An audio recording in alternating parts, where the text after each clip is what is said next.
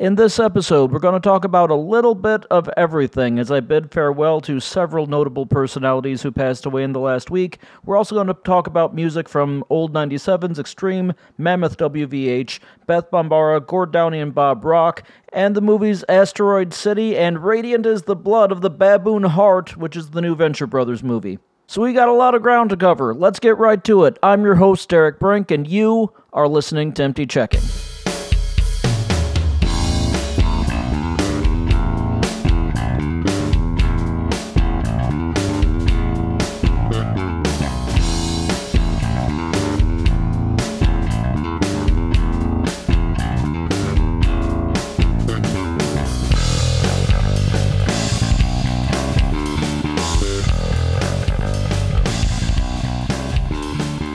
Hello, checkmates. It is your very world-weary Uncle Derek coming to you here on a night that is actually nicely cooling down. We're getting some cool weather here in St. Louis after an insane heat wave that just made my life interesting over the past week. It's finally cooling down, and we're getting a little bit of just a kiss of autumnal weather before we hit what is bound to be another surge in temperatures. I think we're going to be in the 90s here on the weekend, but, we get a little bit of a break before that. I like autumn. I can't wait for autumn weather. I like autumn, and I like the fact that even right now in August, there are autumnal beers, like seasonal beers, that are out in the beer places. Stores, I guess you would call those. There's like right now I'm drinking Schlafly's Oktoberfest beer. Really good beer. That's one of my favorite Schlafly beers. I like the autumn line of beers that people put out. Breckenridge Brewery has a couple that are great. They have a wonderful Oktoberfest. My current favorite non-Guinness beer, I think, is theirs, and it's their Autumn Ale, which is just a nice brown ale. I like a good brown ale. Not enough brown ales being served in the States, especially since Newcastle changed hands and changed the formula and became crap. Actually, you know what? That's not fair. Newcastle is still a pretty good brown ale. It's just not Newcastle anymore. They may as well have changed the name because it's not the same at all. I miss old Newcastle, even though I enjoy the taste of current Newcastle, which everybody stopped carrying because everyone's mad about Newcastle, having changed. Drinking a Schlafly Oktoberfest, enjoying the Oktoberfest beers that are already hitting the shelves, and the autumn ale. I keep buying the autumn ale. I go in every week and I buy another 6-pack of autumn ale. I want it to last me until this time next year, but it obviously can't. But yeah, just there's some cool beers that are coming out. I like autumn for that. I like autumn for the cooler weather. You can walk around in a flannel shirt and nobody thinks that you're trying to resurrect grunge fashion. You're just comfortable in a flannel shirt, And really, did grunge fashion ever go away? I don't think it did. I mean, jeans, t-shirt, and a shirt over the top of the t-shirt, that seems like it's always basically in style. It's how I've always dressed. It's how I've dressed for my entire life, roughly. Except when I was a kid and had no agency over it, and Mom, for some reason, put me in biker shorts for a while. There are pictures from my childhood, just like body glove style, like pro wrestling tight biker shorts, which actually didn't bother me that much because I loved pro wrestling even as a kid. But those not the most flattering of pants, even on a child. It's kind of what are the kids' parents doing? These things don't leave a lot to the imagination. What are they doing? But since I've been able to choose my own pants, I've kind of dressed grunge since before it was even grunge. I think I'm just comfortable like that, and I'm looking forward to autumn being here and getting to do that and break out my scarves, make some more scarves on my loom, and walk around with handing people scarves. Here, have a scarf. It's scarf for you. Scarves for everyone. Scarves for all. I'm looking forward to that. But we're just getting a little bit of a taste of that here this week. Just a little taste of autumn. It's going to be, I think there's 1 or 2 days this week that we're not quite going to hit 80, and I'm really looking forward to those days. That's my favorite kind of temperature range. So that's how things are going. That's your St. Louis weather report, I guess. And St. Louis beer report. I guess. I gave you a few things there. But we did have a heat wave leading into that, and that created an interesting time for me. It's been kind of a rough week, I'm going to be honest with you. My car went back into the shop. That's a thing that happened. My car went back into the shop. They looked at it and did something that is a they referred to it as a gamble. Like one of those things that if it works, I'm going to be singing their praises to everybody and telling them what a great shop I have. And if it doesn't work, I'm going to be cursing their names, which I actually won't because they told me up front that this is a gamble. We had to do a gamble, which basically was replacing my entire timing chain, which is costly, and the less said about that, the better, I think. But it seems to be running okay for now. But the things that we've done previous have had it running okay for now, for like a month at a time, and then it goes haywire again. So we'll see how long it goes. We'll keep an eye on the oil level and all that, and just see what happens. So that happened. That happened sort of early last week, and then we had our big heat wave and whatnot, and 100-degree weather and stuff. And on the first day of that, like the same day that I take the car into the shop and get it there, my air conditioner went out. Just stopped cooling. The blower would blow, but the outside unit wasn't spinning, which is a sign of a burned out capacitor, which is what it was. And fortunately, we've got a guy who came over and made short work of that, got it up and running again, but because it was 100 degrees outside, it took the house until almost midnight to cool back down to normal. It's just little stuff like that. And in the meantime there, I also didn't have a car, and I ran out of ibuprofen, and I had to get ibuprofen, so I had to walk to a Walgreens to buy ibuprofen. Which I don't do a lot of walking, but I walked home from the shop, from the auto shop where I left my car. I live pretty close to that. Walked home from that. A little bit later in the day, I really need ibuprofen. My back is killing me. So I walk to Walgreens and I get ibuprofen and a can of Liquid Death. Murder your thirst. And I walk back, and that I just felt like I was gonna die. Actually, you know what? I didn't feel like I was gonna die. I felt like I did die and then had to walk home from Walgreens. That's how that felt on that particular day in that heat. But the Liquid Death did, in fact, murder my thirst. Still not a sponsorship deal with them, but I'm clearly willing to be bought.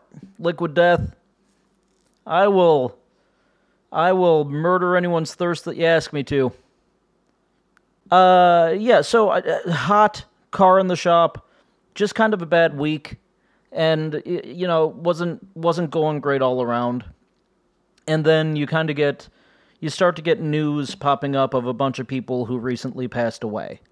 And we're going to hit that as brief as we can here in the intro. Just talk about some notable celebrities who have sadly passed on this week.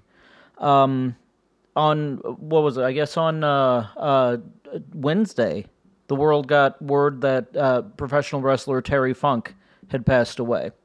For those of you who subscribe to the show on whatever platform you subscribe to it on, I did a brief upload from my phone just talking about the first two guys I'm going to talk about here.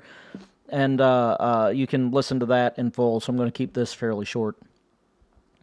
If you don't subscribe to the show, you really should. You should subscribe to it on a podcasting app of your choosing, or Spotify, or what have you, because one, it's helpful to you because you will hear uploads that don't get posted to the blog or to my social accounts. But also, it helps the show. It helps the show if you subscribe and press like on stuff. It probably also helps if you comment, but I will never see the comments. The only comments I read are the ones that are emailed to me. But it helps the show quite a bit. It helps the visibility if you subscribe and like. So please, like, share, subscribe, that kind of thing. Or else. But yeah, word started going out that Terry Funk had passed away. And that made me sad, but Terry Funk was 79 years old and had lived the hard life of a wrestler, so it made some degree of sense. And I'd heard that he was in a retirement home for a while prior to that, but yeah, it still made me sad, because Terry Funk was just one of those guys who was a legendary name, one of the best to ever put on a pair of boots.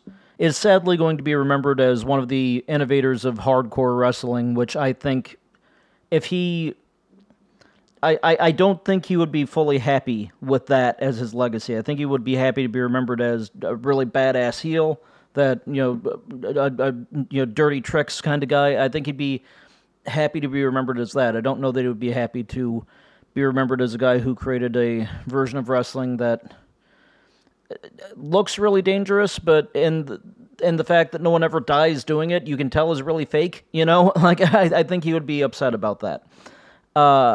Or maybe not. I don't know. I don't know Terry. I didn't know Terry, I guess I should say. But he was a great wrestler. My brother met him once. Maybe we'll get him to tell that story on the show sometime. Actually, I think he might have told that story on the show one time. Like maybe the first time I interviewed him for something. He might have done that already. Might have already told that story. But yeah, Terry Funk. I just always liked Terry Funk. It made me happy that there was a Terry Funk in this world, and there no longer is. So that made me sad. And while the wrestling fans of the world, and anybody who likes wrestling, or people who are involved with it, industry people, as we're all still thinking about Terry Funk and missing Terry Funk, the shocking news goes out that Wyndham Rotunda, better known as Bray Wyatt, had also passed away suddenly of a heart attack. And further details have come out on that since. He had COVID that exacerbated a heart condition. Word came out today that he apparently died while taking a nap after having... And I don't know if this is true. I believe this is true because of the sources that have reported it, but I'm not sure where they got it from. So just a disclaimer there. But the word going around is that he, like that morning, had seen a doctor who recommended he have an electric defibrillator with him. And he took a nap and did not have the defibrillator on, and had a heart attack and passed away. That's all very sad. And whatever you want to say about any aspect of that is up to you, I guess. I'm going to say it's very sad. And very sad that a 36-year-old man with a fiancé and with children and with many family members and many fans and many friends, that he passed away so suddenly in what really should have been the peak of his life and the peak of his career, and was such a creative force, such a creative mind. Still reeling from that. And still seeing wrestling tributes, wrestlers paying tribute to him and saying things about him and video clips going out about him that are still choking me up a little bit to watch, because that's just such a shocking thing. And it always feels a little bit silly to get, that choked up about someone you didn't know, but at the same time, you just start thinking about all the things that happened in your life while you watched that guy's match, and it just kind of... It's short, man. It can be really short, and that's a reminder of that. On the flip side of that, we lost somebody who had a very long time. At 99 years old, Bob Barker passed away. Also a wrestling connection there, because Bob hosted an episode of Monday Night Raw and was by far the most beloved guest host that has ever come to Monday Night Raw. But Bob Barker, of course, the legendary host of The Price is Right, he passed away at the age of 99. That makes all kinds of sense. To me, the joke that absolutely all of us immediately made was Bob got as close to 100 as he could without going over. It's a good joke. It's a little bit tasteless, but I think he'd be happy with it. If you're my age or younger, up until Drew Carey started hosting that thing, you did not spend a single sick day without watching Bob Barker make some lady play Plinko. That's like, he was just a part of all of our lives. He was a part of all of our sick days. He was a part of all of our lives. I mean, I definitely knew people, and know people, who still DVR every episode of The Price is Right, and just love that show. And it's... I have a cat objecting in the background. I don't know if you can hear that. Mr. McGuire has thoughts. Do you not like The Price is Right, buddy? Do you want to watch The Price is Right? Is that what's going on? Okay, just stare at the wall. That's fine. We all, that shows, there's a lot to love about that show, and every time I think about it, I just go back in time to being, a kid, sick with whatever I was sick with, sitting in my grandma's bedroom watching The Price is Right, That's a nice memory. And definitely miss Bob Barker. Gonna miss him, gonna miss his impact. But his impact lives on, because that show is still going. Just feels natural at some point during this to say spay and neuter your pets. So, do that. It's a good thing to do. And adopt, don't shop while you're at it. And then, I think a day ago as I'm recording this, we also heard of another big name to me that passed away, Arlene Sorkin, who was the original voice of Batman's Harley Quinn on Batman the Animated Series. By the way, one or two of the tributes that I've seen to her go into more detail and reminded me of something. Arlene was not just the original voice of Harley Quinn, she was the inspiration for Harley Quinn, because she was on The Days of Our Lives prior to that, and played a clown character that looked a lot like Harley Quinn, and of course had Arlene Sorkin's voice. And when Joker needed a mall for one of the episodes, they slotted in that character design and gave her Arlene's voice and the full name Harleen Quinzel. Harleen. She was, like, without Arlene Sorkin, that character doesn't exist. She was Harley Quinn. And, I don't know, it's hard to state how big of a loss, like how deeply I felt that, because I love Batman the Animated Series. You might remember when Kevin Conroy, who voiced Batman on that show, died last year. I uploaded a thing where I said that he was my Batman. Like, Batman died that day, as far as I was concerned, because Kevin Conroy was my Batman. And Arlene Sorkin was Harley Quinn. Just inseparably was Harley Quinn. Even though I think Margot is a fantastic actress, Arlene Sorkin was Harley Quinn, the definitive Harley Quinn. There will never be another. I don't know, I just wanted to say that, and say that I hope that the first thing that she did was get to the other side, find Kevin Conroy, hit him with a fish, and tell him that Mr. J says hello. You know, I hope that's the first thing that she did before just embracing the guy, and I don't know, that's kind of nice to think about. You know, sometimes when I'm playing with John Co., I call him Mr. J. Just while I'm playing with him, Mr. J. And he looks at me blankly because he's a cat. But I'm going to miss Arlene Sorkin. I loved that voice. I loved that character. So we got all of that covered. We still have a lot of show to do, but I want to at least touch on that and say rest in peace to those very gamut-running personalities in Terry Funk, Wyndham Rotunda / Bray Wyatt, Bob Barker, and Arlene Sorkin. May they all rest in peace. They all made me very happy in one way or another, and I'm sad to hear of each of their loss. Folks, before we play the music and get into like an actual segment, I should tell you that there are some websites of interest if you like the show. If you do like the show, there's a companion blog over at emptychecking.blogspot.com. I post additional photos and some more information and stuff there with each episode. The episode itself is hosted at emptychecking.podbean.com. You can listen to it there, you can listen to it on the blog, you can listen to it on your podcast app of choice. Please try to listen to it on your app of choice, and like, share, and subscribe. It really helps the show. If you want to know more about me, go on over to derekbrink.com. Lots of stuff to click on there, mostly about my music career. And speaking of my music career, if you like the music that you hear throughout the show, you can download it all for absolutely free over at derekbrink.bandcamp.com. Just enter 0 or more as your purchase price, and you can have it. I don't collect your email address. I won't even know that you took it. I would just love it if you loved it. And if you want to talk to me, if you want to hear my thoughts, if you want to tell me your thoughts, the best way to do that is to email db@derekbrink.com. That's my initials, db@derekbrink.com. And I reply to everyone who isn't mean to me in their email. In summary of the last several times we did this, I've been a little upset and nervous, but I think things are looking up. A lot of stuff happened and it's pretty hard to summarize. Had a lot to accept and a lot I had to realize. Long story short, I've remembered what I liked about love. Walking around with checkmate says I have a gently meowing cat in the background of this episode. I don't know how much of that you'll hear. I'm using a pretty good microphone now, but I keep hearing it and it keeps kind of getting my attention. But as the cat keeps meowing, we've got quite a bit of music that I want to talk about. And the first little bit of that is I went to a concert with my brother Dave. We went and saw the 30th anniversary tour of the Old 97s, or I guess just Old 97s. There's not actually an article there, but plural noun, it's acceptable to put a the there even when there isn't a the.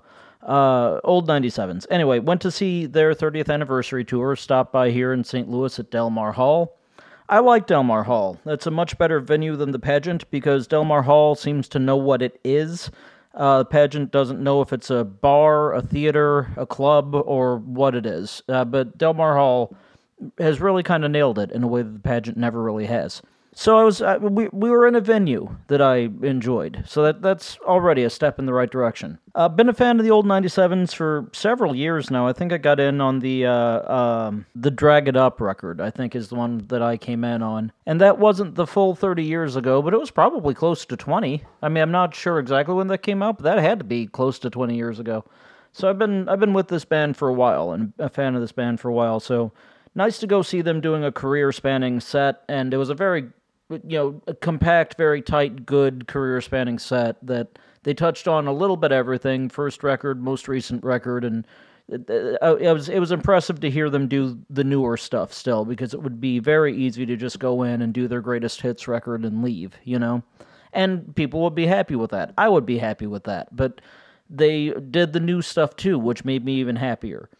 And it was just cool to see them again. It'd been several years since I'd seen that band. And just, if you don't know who Old 97s are, they're a very Americana, kind of country rock type band. And just a cool, fun, sort of sloppy rock band in a way that I like. And visually now, they look like a college band that reunited at one of their daughter's weddings. That's what they look like now. And that I find that comforting. Like that makes me happy.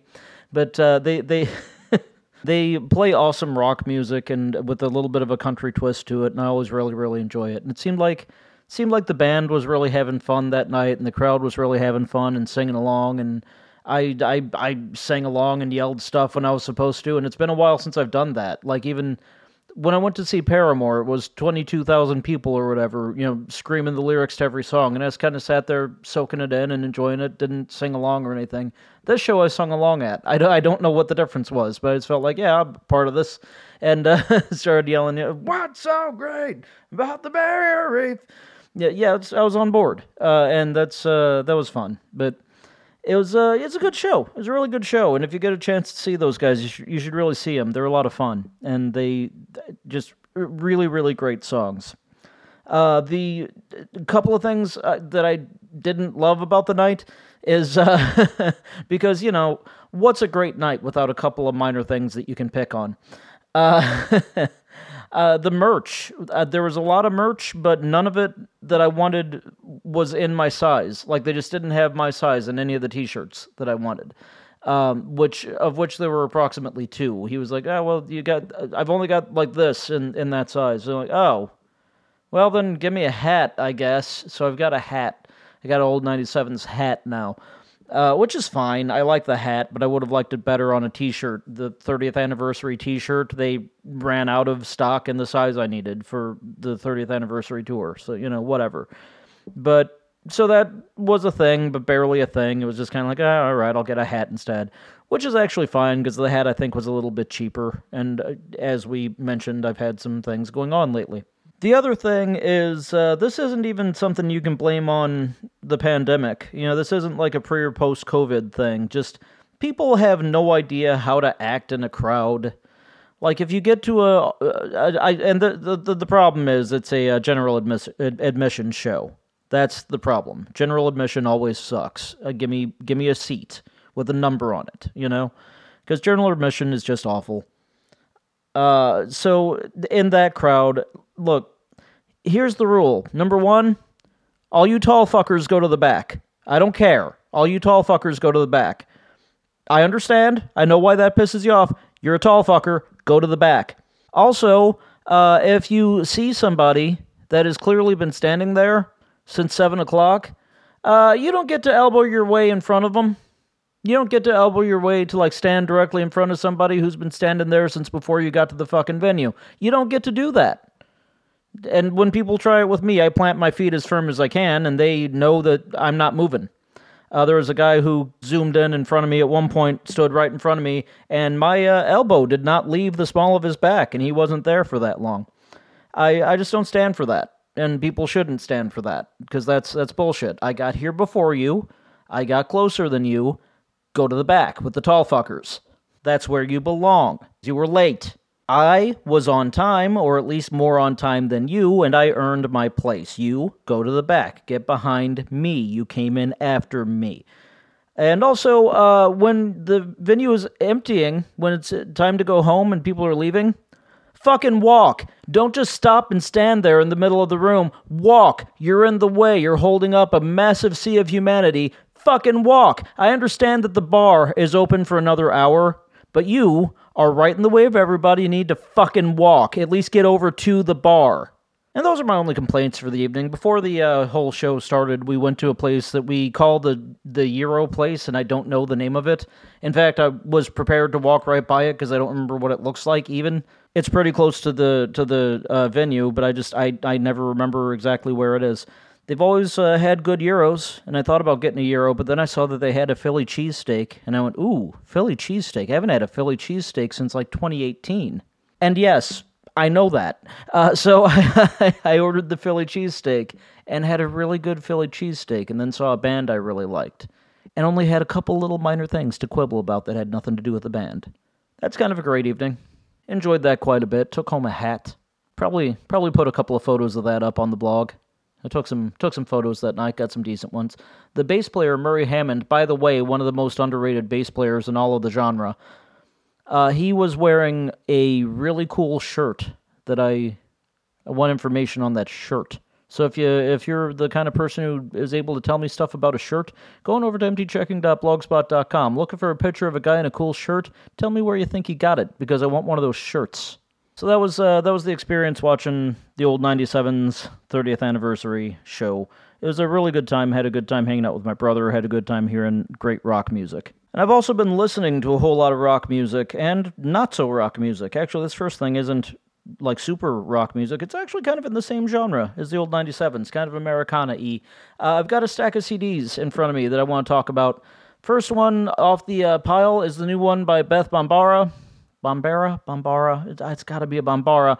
Sorry, I still don't know. I haven't figured it out. I talked about her when I talked about going to the Open Highway Music Festival. She played there. She put out a new record this month called It All Goes Up. The new Beth Bambara, It All Goes Up.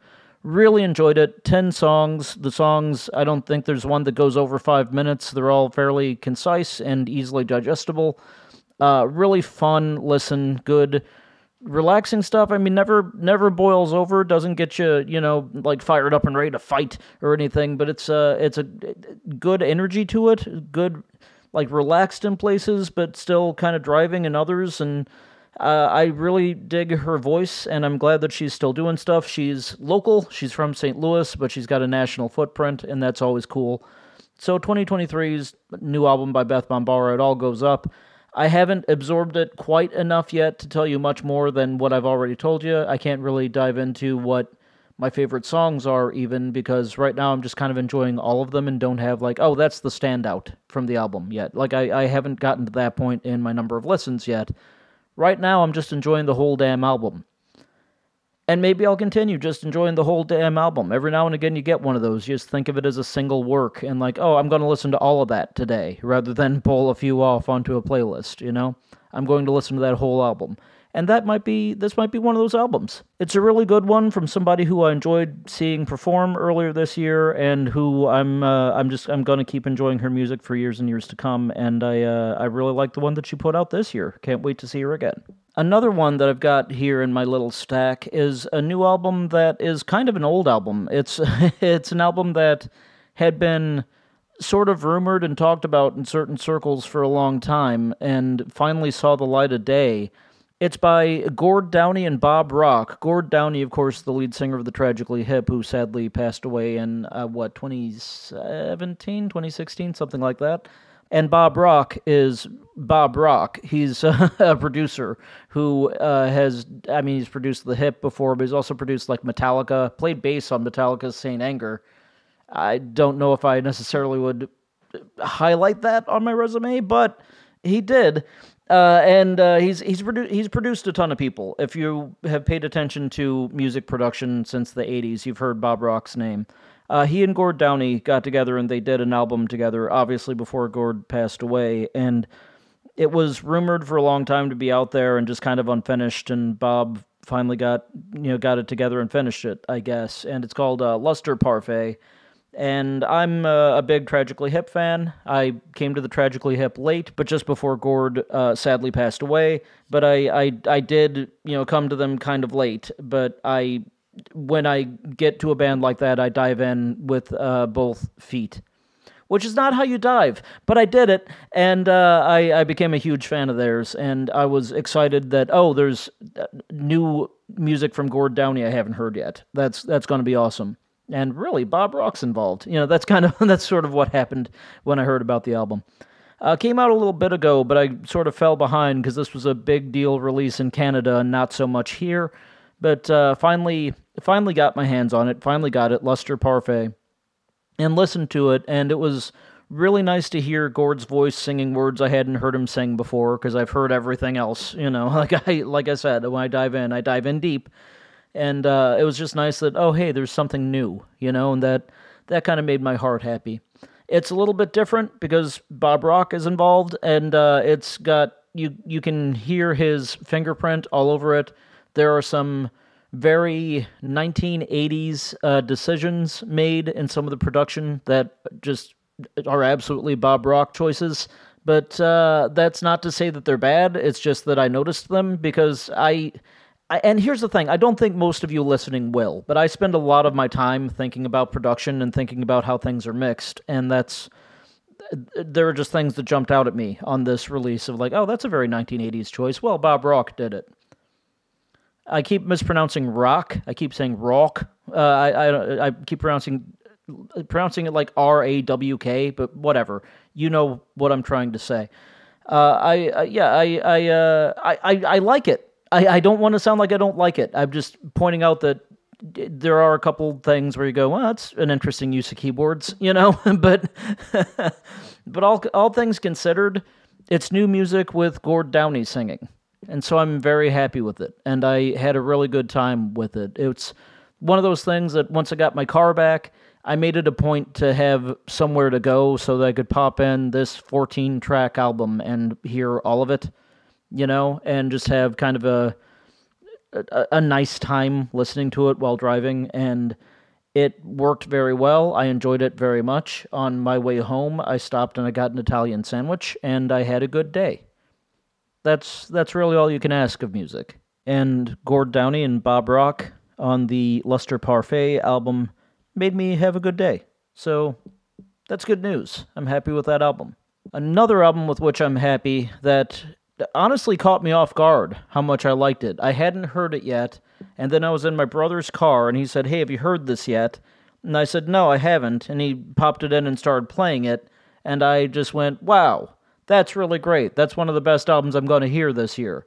It's the new one by Mammoth WVH. That's Wolfgang Van Halen, if you're wondering. Mammoth 2. Mammoth 2 has hit us. Wolvie's new one. On his first album, Mammoth, he had steered clear a little bit of a lot of the guitar solo-y stuff that everybody sort of wanted him to do as Eddie Van Halen's son. But on this one, he leans into it. He's doing a lot more of the solos. You can hear his dad's influence all over this. You can hear the Van Halen influence all over this. Mammoth 2 is just a really fucking good rock album. Really good fucking guitar rock album. And that's becoming a dying art form, and Wolvie has the chance to revive it. And thank God for him. Here's the thing. I'm a Sammy-era Van Halen fan. I know, but shut up, because I'm right. I'm a Sammy-era Van Halen fan. I really love Van Hagar. I love 5150 through Balance. That's my Van Halen. And after Sammy got ousted from the band, or whatever side you believe there, they brought in David Lee Roth. Michael Anthony also departed from the band in whatever version of the facts you believe there. And they brought in Wolfgang to play bass. And when they did that, something really reprehensible happened that was not Wolfgang's fault. Somebody in the Van Halen camp took the old Van Halen record covers and photos and stuff and photoshopped out Michael Anthony and photoshopped in Wolfgang Van Halen, which is a really shitty thing to do and a really insulting thing, and that solidified me in thinking, like, well, clearly Van Halen are the bad guys, you know?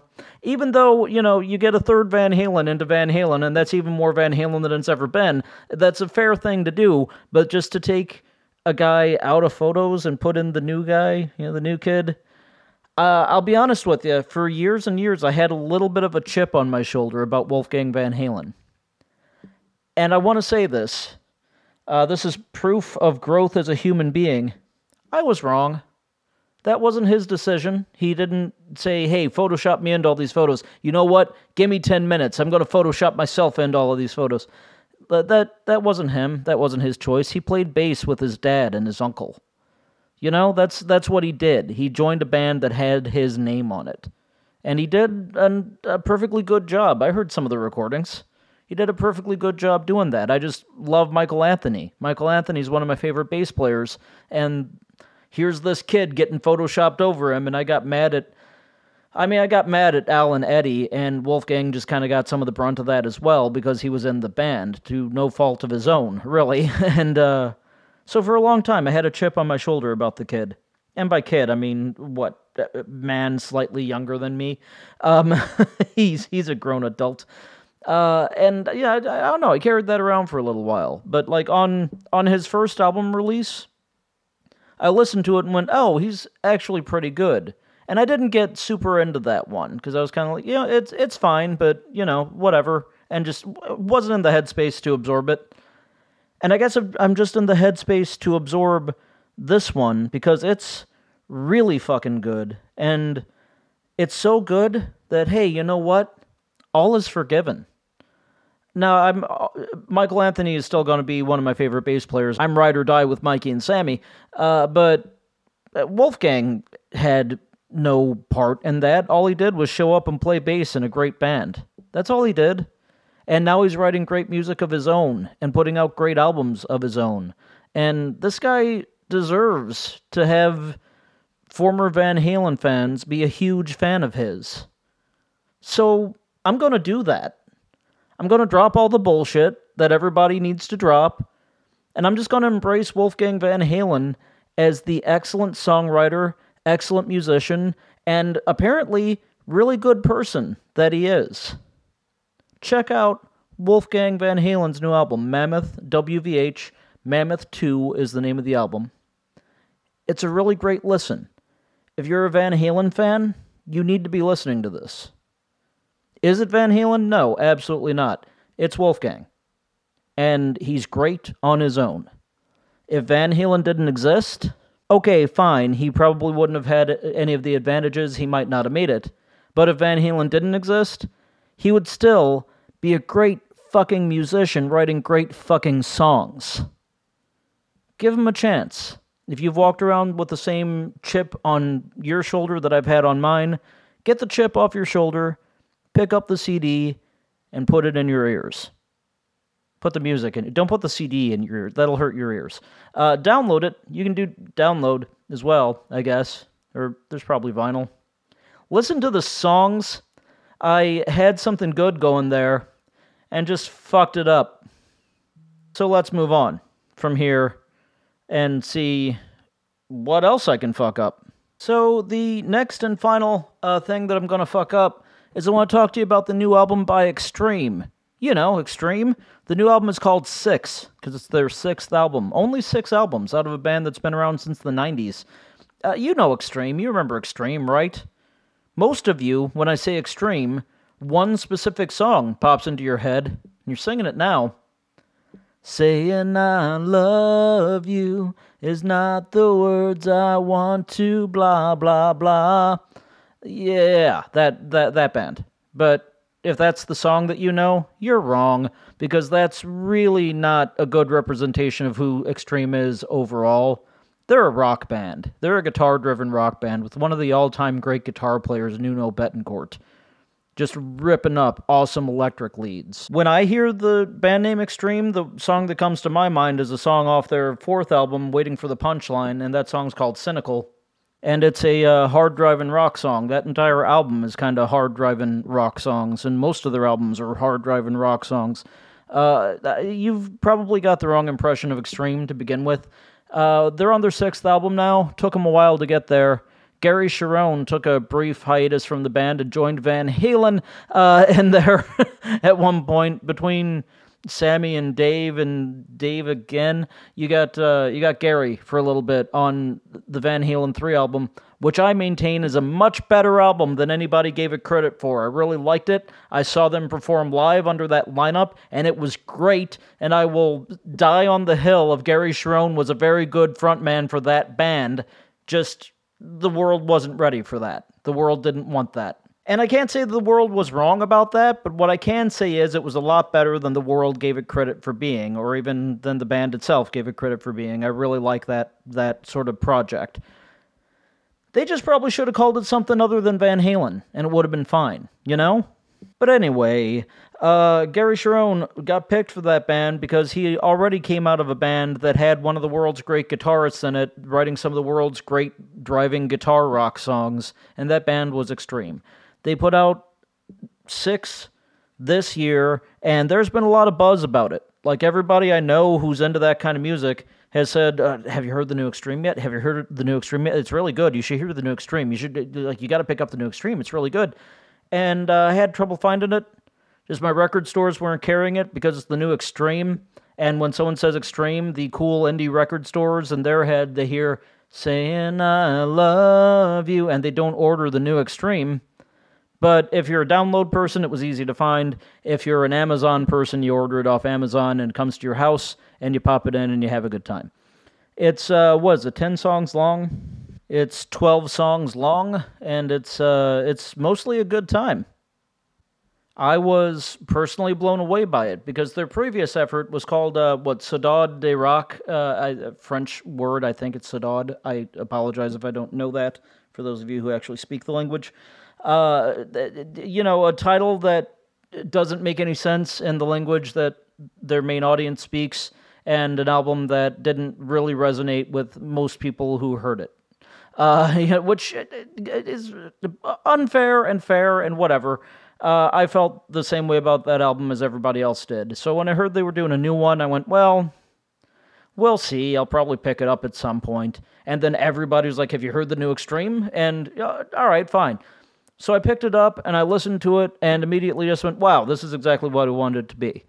You know? It's very, guitar-driven, and it's very kind of 90s guitar-driven. And I don't mean in the grunge way, I mean in the extreme way, and there's some real 90s production creeping in there, which could be a criticism of it, honestly, that it sounds very 90s, but, what's it supposed to sound like? Although Waiting for the Punchline is probably my favorite Extreme album, and that doesn't sound quite as extreme-y as the other albums, but whatever. So there are a few production things that, honestly, I probably would have done differently. And there are 2 songs on it that I just don't have time for. One of the songs is called Small Town Beautiful, which I don't think plays very well lyrically in this day and age. Structurally and musically, there's nothing wrong with it. But lyrically, they keep referring to someone as being small town beautiful. And I think the song is well-intentioned, but tone-deaf, because small town beautiful, I've only ever heard that phrase used 2 ways. And the first way is, she's small town beautiful. She's the kind of beautiful that's beautiful in a small town, but if she goes to a big city, nobody cares. That's one way that it's used, which is pretty insulting. And the other way that it's used is, she's small town beautiful. She's so pretty that it doesn't matter that she's a terrible person. That's the other way I've heard that used. Neither one of those is complimentary. Neither one of those is something that, 50-year-old men should be saying about a woman in 2023. Like I said, I think that they meant well in what they were trying to say in the lyric, but just comes across really tone-deaf and sticks out like a sore thumb as being just from a different time, and I don't like that song. I don't like the way that it presents itself. Similarly, there's a song toward the end of the album called Beautiful Girls that I think also comes across as tone deaf, but I also just think it comes across as really cheesy. It just seems like, oh, this belongs on the first Extreme album, not on the sixth one in 2023. That's just sort of how I feel about it. But there are 10 other songs on the album that I think are great. So what? 10 out of 12 is what, like 80, somewhere between 80 and 85% of the album I like. So that's a solid B. That's solid. That's a solid B album, maybe a B plus, from a band that most of you haven't talked about since like 1993. That's a win. That's a good album. If you're an Extreme fan, you should really check it out. And if all you know of Extreme is that I love you is not the words I want to hear from you, which the syntax of that is terrible, but that's what they say in that song. If all you know about that band is that I love you is not the words they want to hear from you, give this one a shot. You might be very, very surprised. Actually, give Waiting for the Punchline a shot. You'll be shocked. But Six is probably the album that should have followed Punchline. It's really good, and they're out on tour right now, and I have some friends that saw them in Cedar Rapids, and I wish I'd have gone with them, because they definitely had a really good time, because you got a band who's been around for, 30 years now, that's still doing really cool stuff. That's always good news, you know? The album landed with me in a big way. I really liked it, with those couple little exceptions. That, honestly, on an Extreme album, there's always going to be those couple little exceptions in 2023. There's always going to be a couple things with that kind of band where you go, well, that song's from a different time, you know? That's just always going to happen, and that definitely happens on this album. But even despite that, I really, really like this album. It's going to be one of my favorites of the year. Spoiler alert for the top 10, at the end of the year, or maybe the Fab 15. Maybe we'll do a Fab 15 albums of 2023. Remains to be seen. Depends what mine and Dave's December looks like. But it's going to be on some list or another, probably, for me, at the end of the year, the new album by Extreme. So that's all the music I wanted to talk about. Had quite a bit of it there, but I think we got through it pretty well. I've been having a really good time listening to really awesome stuff lately, and maybe you should give some of that a shot too, because I think that I'm right about all of it. So really, what have you got to lose? You who could also be right if you chose to be. Give this stuff a shot.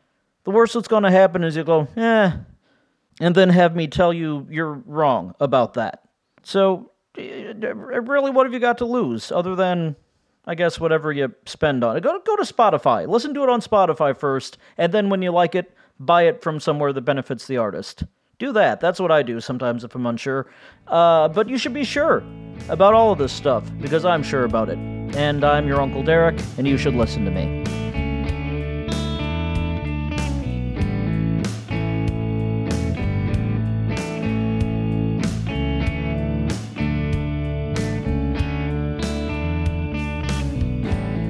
I really could have called more.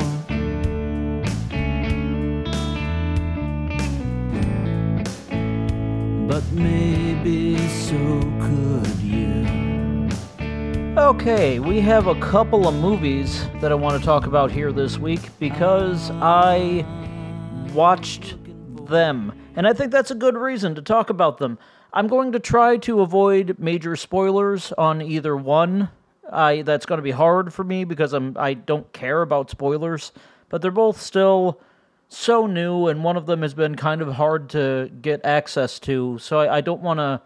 Yeah, for anybody who listens to this thing and is going to go out and watch these, I don't necessarily want to spoil it for anybody, so I'm going to try to avoid spoilers, but still give you my take on them. So, wish me luck. The first one is a movie that is very near and dear to my heart, because it's Radiant is the Blood of the Baboon Heart, the Venture Brothers movie that came out to sort of tie a ribbon around the whole franchise and just kind of bid it farewell. Because what happened is the guys who write the Venture Brothers, Doc Hammer and Jackson Public, they were writing Season 8, what would have been Season 8, and the Adult Swim people contacted them and said, yeah, hey, your show's canceled. And they let that be known, and it broke all of our hearts because season 7 ended on a cliffhanger, and we had questions. And, we have questions going back seasons and seasons, but it just kind of broke everybody's heart, and it broke the creators' hearts as well. But then they were given a movie. They were given a special that was supposed to be an hour long. It eventually grew to be an hour and 23 minutes, and even then... Yeah, you know what? I feel like that's half a season. Just give them the other hour and a half and do season 8 and let us all go home happy. Instead, they had to kind of condense everything into one movie. From listening to the commentary, what I understand is they did not just take what was going to be season 8 and make the movie. They sort of took what they knew had to be major beats in season 8 and also what had to be major beats to conclude the franchise and just started... waves up the sand. They had been doing season 8, but they had to go back to the genesis of the wave and start again. Is kind of what I understand happened. So season 7 left us with many questions, including the whereabouts of Hank Venture. Like, we weren't sure what was going on in the Venture family. And this movie, Radiant is the Blood of the Baboon Heart, which is... absolutely a Doc Hammer title. Like, it barely ties in to the show at all, but... This movie came out to kind of give all of us who needed closure on the franchise, because I've been watching this bullshit for 20 years. 23 years, I think they said in the commentary. I think it's been a 23-year run, and I've been there since season 1. So I needed this movie, and I needed it to be good. And Venture fans, it's good. It's good. You won't be disappointed. The only thing that you'll be disappointed about is that there isn't more of it. That's the only thing that you're going to be disappointed about. But you get a ton... If you get the Blu-ray, because I tracked down the Blu-ray, because I think you all know I love a physical product, and I love extra features. And if you get the Blu-ray, you get plenty of extra features. You get an interview with the show creators with John Hodgman. You get creator commentary, you get Doc and Jackson answering questions as a second commentary track. You get plenty of those guys talking, which is really all that you want if you're a Venture fan. The plot synopsis on the back of the box here reads as follows.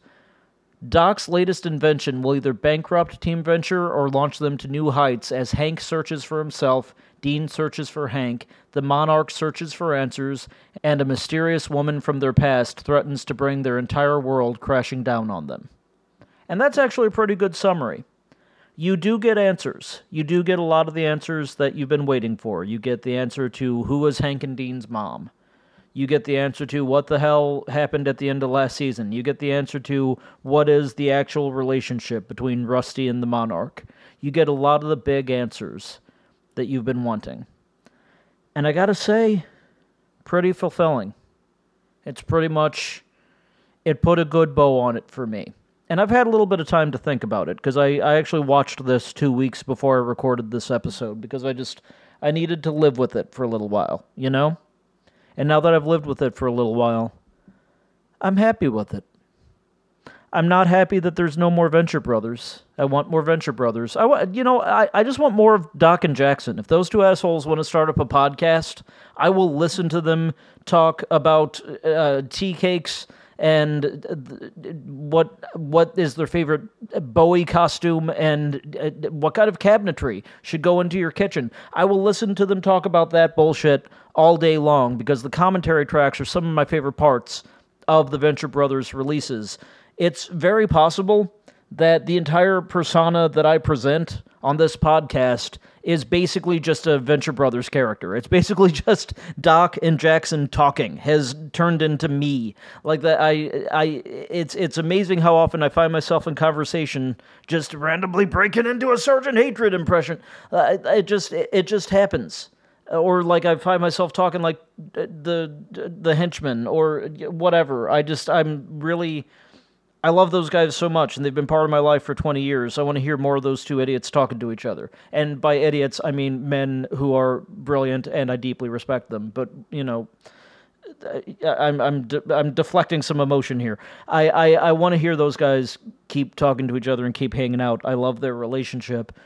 And that's the part that sort of breaks my heart about this whole thing. I really liked the movie, but it's also making me think about like all the stuff that I'm not going to get going forward. Like all the stuff that's just kind of over now. So, Team Venture, all of us, Team Venture out there, let's get in Adult Swim's ear. Let's get another movie. Let's get another season. Let's get another something. I gotta have more Doc and Jackson, you know?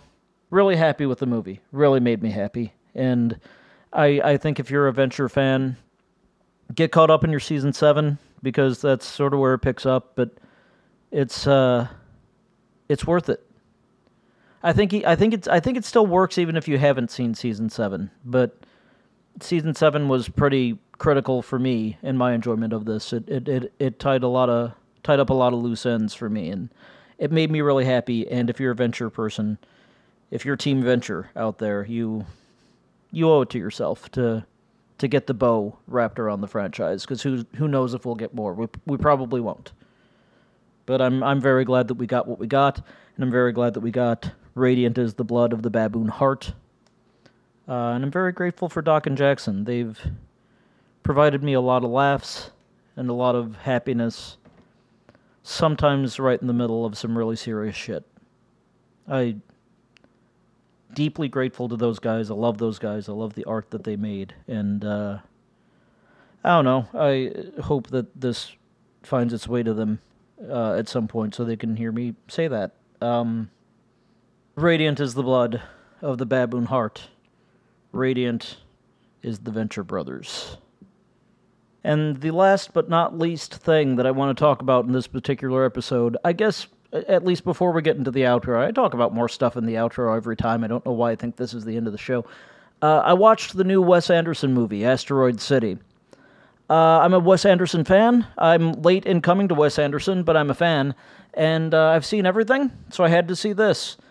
What a cast. Like, everybody in Hollywood, except for Bill Murray, is in this thing. Jason Schwartzman, Scarlett Johansson, Tom Hanks, Jeffrey Wright, Tilda Swinton, Bryan Cranston, Edward Norton, Adrian Brody, Liev Schreiber, Hope Davis, Stephen Park, Rupert Friend, Maya Hawke, Steve Carell, Matt Dillon, Hong Chow, Willem Dafoe, Margot Robbie, Jake Ryan, Tony Revolori, and Jeff Goldblum. That's the cast list as is listed on the front of the box. That alone should make you want to see the movie. The movie is basically a town that once got hit with an asteroid, has a gathering of young scientists come to it to celebrate that and whatnot, and hijinks ensue. I don't think I'm giving away too much in saying including a visit from aliens. I think that that's a perfectly fine thing to put in there. It's not the entire crux of the movie. It's not a massive spoiler in the movie. It happens, I think, in Act 2 of 3. So, you know. In fact, maybe at the end of Act 1. Which you would think that would be easy to remember, because Wes Anderson has a habit of labeling his acts on the screen. So, anyway, it happens. It's kind of a play within a movie, or a play within a TV show within a movie is sort of the structure of it.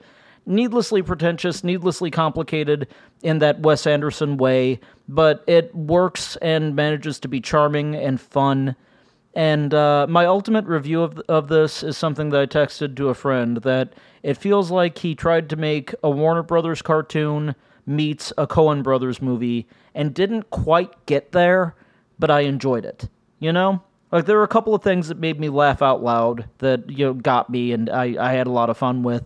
And there was some stuff that didn't work for me very well and I kind of thought was gratuitous or just unnecessary. But ultimately, I like watching Tom Hanks play somebody slightly off-putting, and he does that in this. It's not a major part of the movie, but he's in it. I like watching Steve Carell just show up and be Steve Carell. I like watching Jason Schwartzman be Jason Schwartzman and Scarlett Johansson be Scarlett Johansson. They had a lot of people in this thing that I just naturally like, and I liked watching them do stuff, and it was a fun movie and a good way to kill a little bit of time. Let me put it to you this way. If you like Wes Anderson, you'll walk out liking this movie. If you don't like Wes Anderson, you're going to feel like it was a pretentious waste of time. That's just the kind of movie he makes now. You like it or you don't. And is it going to be your favorite Wes Anderson movie? Probably not. It's not mine, but I like it. It's way better than Bottle Rocket. And really, that's all I ask of a Wes Anderson movie, is just be better than Bottle Rocket, and we'll be fine. And we're fine. Asteroid City was a good time. It's just kind of, if nothing else, it's nice to see the kind of movie that has that big-ass Hollywood ensemble cast, and they're doing stuff, And it's all kind of fun and funny, and it worked for me, Because I'm a Wes Anderson fan. But if you're not a Wes Anderson fan, you'll go, how did he get all these names into this terrible movie? Like, those are the two reactions. You're going to have one of those reactions. Either, yeah, that was fine, it was a perfectly good Wes Anderson movie. Or, why did people give this money to be made? Like, those are the two reactions that you could have watching this movie. I had the I'm a Wes Anderson fan reaction. Yours might be different. It's hard to say until you watch it. So watch it. It's out on Blu-ray and DVD now, and I think you can still get it on streaming stuff and whatnot. It might still be in theaters somewhere. I don't know how quick movies turn around anymore. I was shocked to find that the Blu-ray was available. But, in whatever form you want to watch it, do that, and make your own decisions, I guess. Thanks.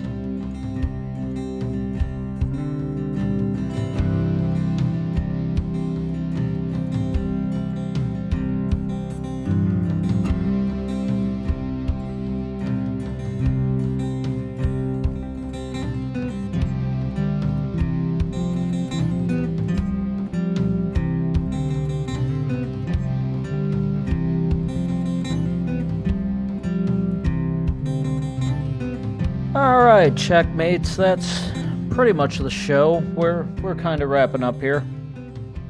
I do have one thing that I don't know, I think I need to talk about, that a friend who's also a listener to the show texted me about this and asked me if I'd heard about it, and asked me if I was going to say anything about it on the show, and I think I have to. Just, I debated about it. I debated about when to do it, how to do it, if I was going to do it. And then I kind of got that text and went, okay, I have to say something. I think you all know, probably, or can assume, I'm an Alice Cooper fan. Alice made some unfortunate comments this past week, at least I view them as unfortunate, about trans people. He, in fairness, he began his comments with, I understand that there are examples of trans people, but, and we all know that everything before the word but is always bullshit. But I am hoping that the fact that he led with, I understand that there are examples of trans people, I'm hoping the fact that he said that means that he can be reasoned with and his heart can change. However, he went on from there to say that he thought that, and I'm not quoting directly here. I'm reducing and summarizing. He basically said that he thought that declaring yourself to be trans right now is a fad, and that he is concerned about kids going under the knife for permanent surgeries, which very few doctors are doing. Very, very few. That there's a whole medical practice and insurance practice built around not letting that kind of thing happen. He went on to question, quote, the whole woke thing. He made some very disappointing comments especially for a man who has been referring to himself by a woman's name for the past 50 years. He made some very disappointing comments. I've known for years that Alice Cooper is a conservative. That's been clear for a very long time. Going back, even before this, but going back at least to when he referred to Sarah Palin as a breath of fresh air. That's who we're dealing with. I've been disappointed in his political views for a long time. I thought, based on who he has always presented himself to be, that maybe his social views were in greater line with the correct side of history. I was very, very disappointed this week to find that, at least in the case of gender equality, that does not appear to be true. That said, we are in a difficult time right now. There are plenty of people who are confused about their own sexuality right now because gender and sexuality is being rewritten right now. So not everybody has all of the answers. Not everybody has all of the right definitions. Not everybody has all of the right vocabulary. I understand all of these things. There is room for grace, there's room for mercy, there's room for understanding if someone's heart is in the right place. Alice Cooper said that being trans is a fad. Alice Cooper has a new album that came out on Friday. It's called Road. I did not buy it, even though I was in a record store.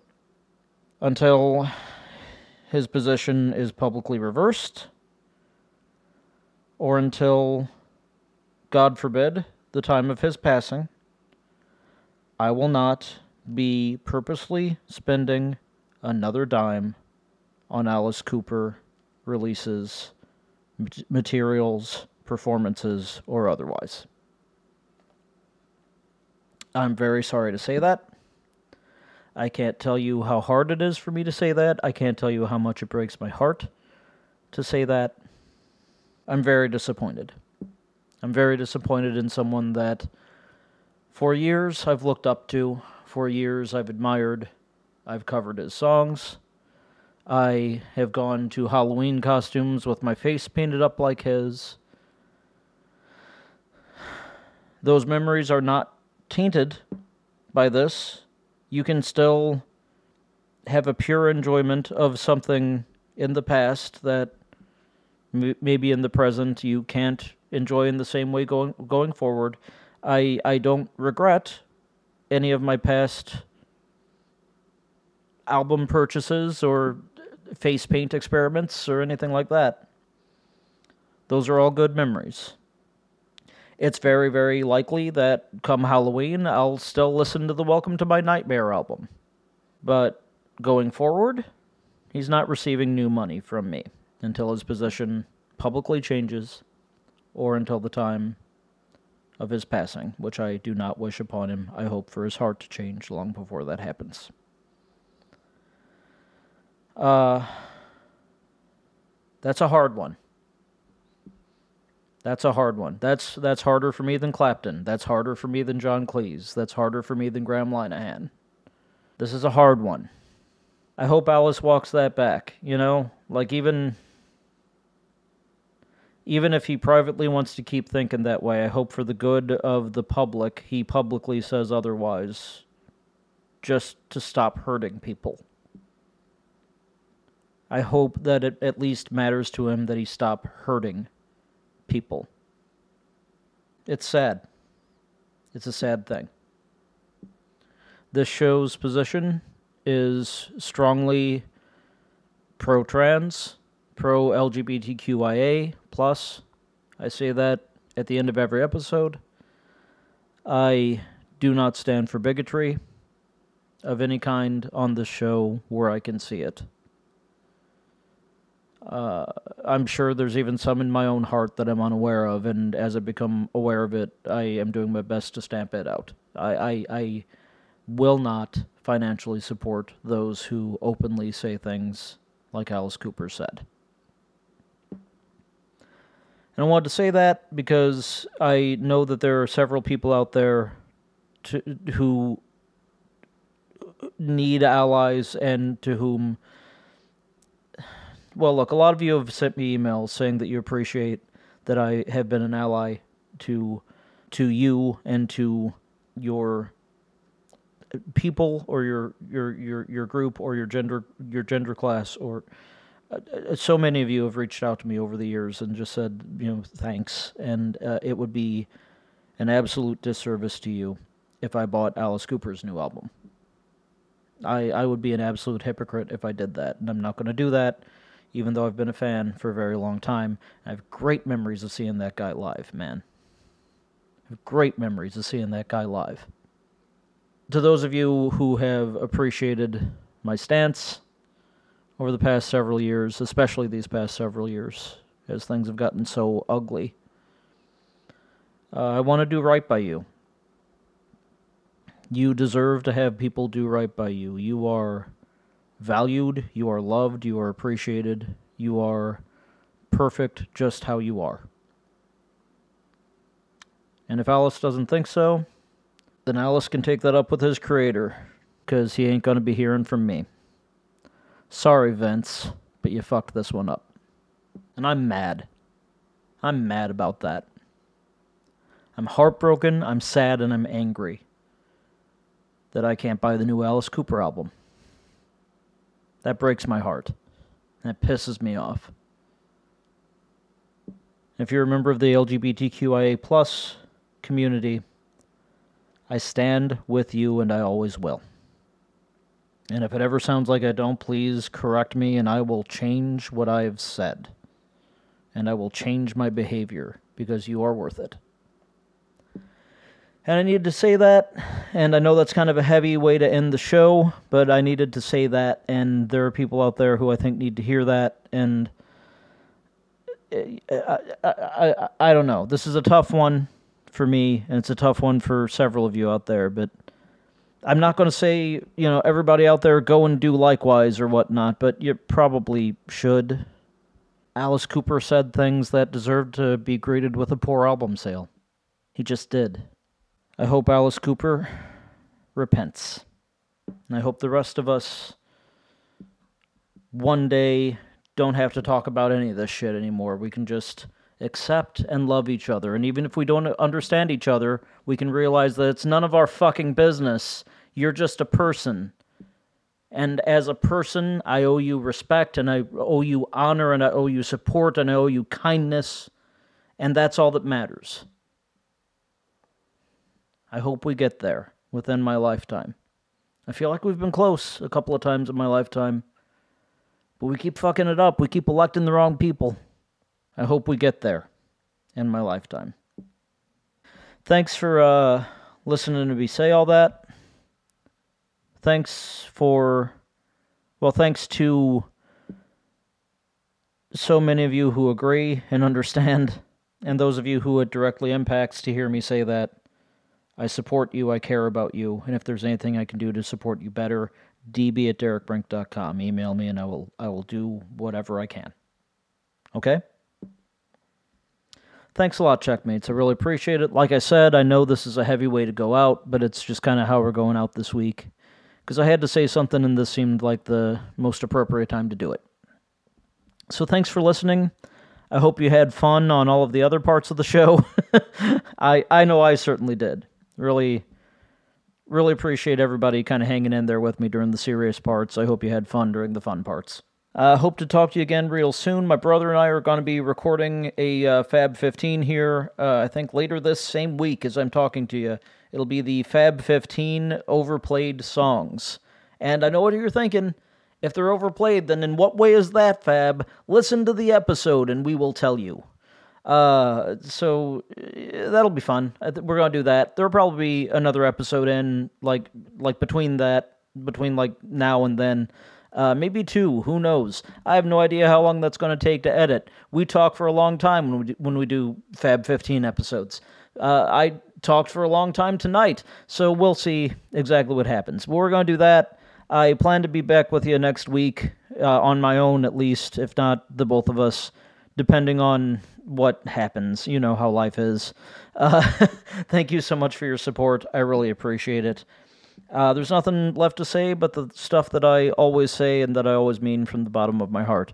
Checkmates, please do whatever keeps you happy, healthy, and safe. Please remember that Black Lives Matter, that LGBTQIA+ rights are human rights. Also, please remember that women's rights are human rights, and I shouldn't have to tell you any of that, Alice Cooper. And checkmates, be good to each other, be good to yourself, forgive each other, and forgive yourself. And while you're doing all that, check us out next time.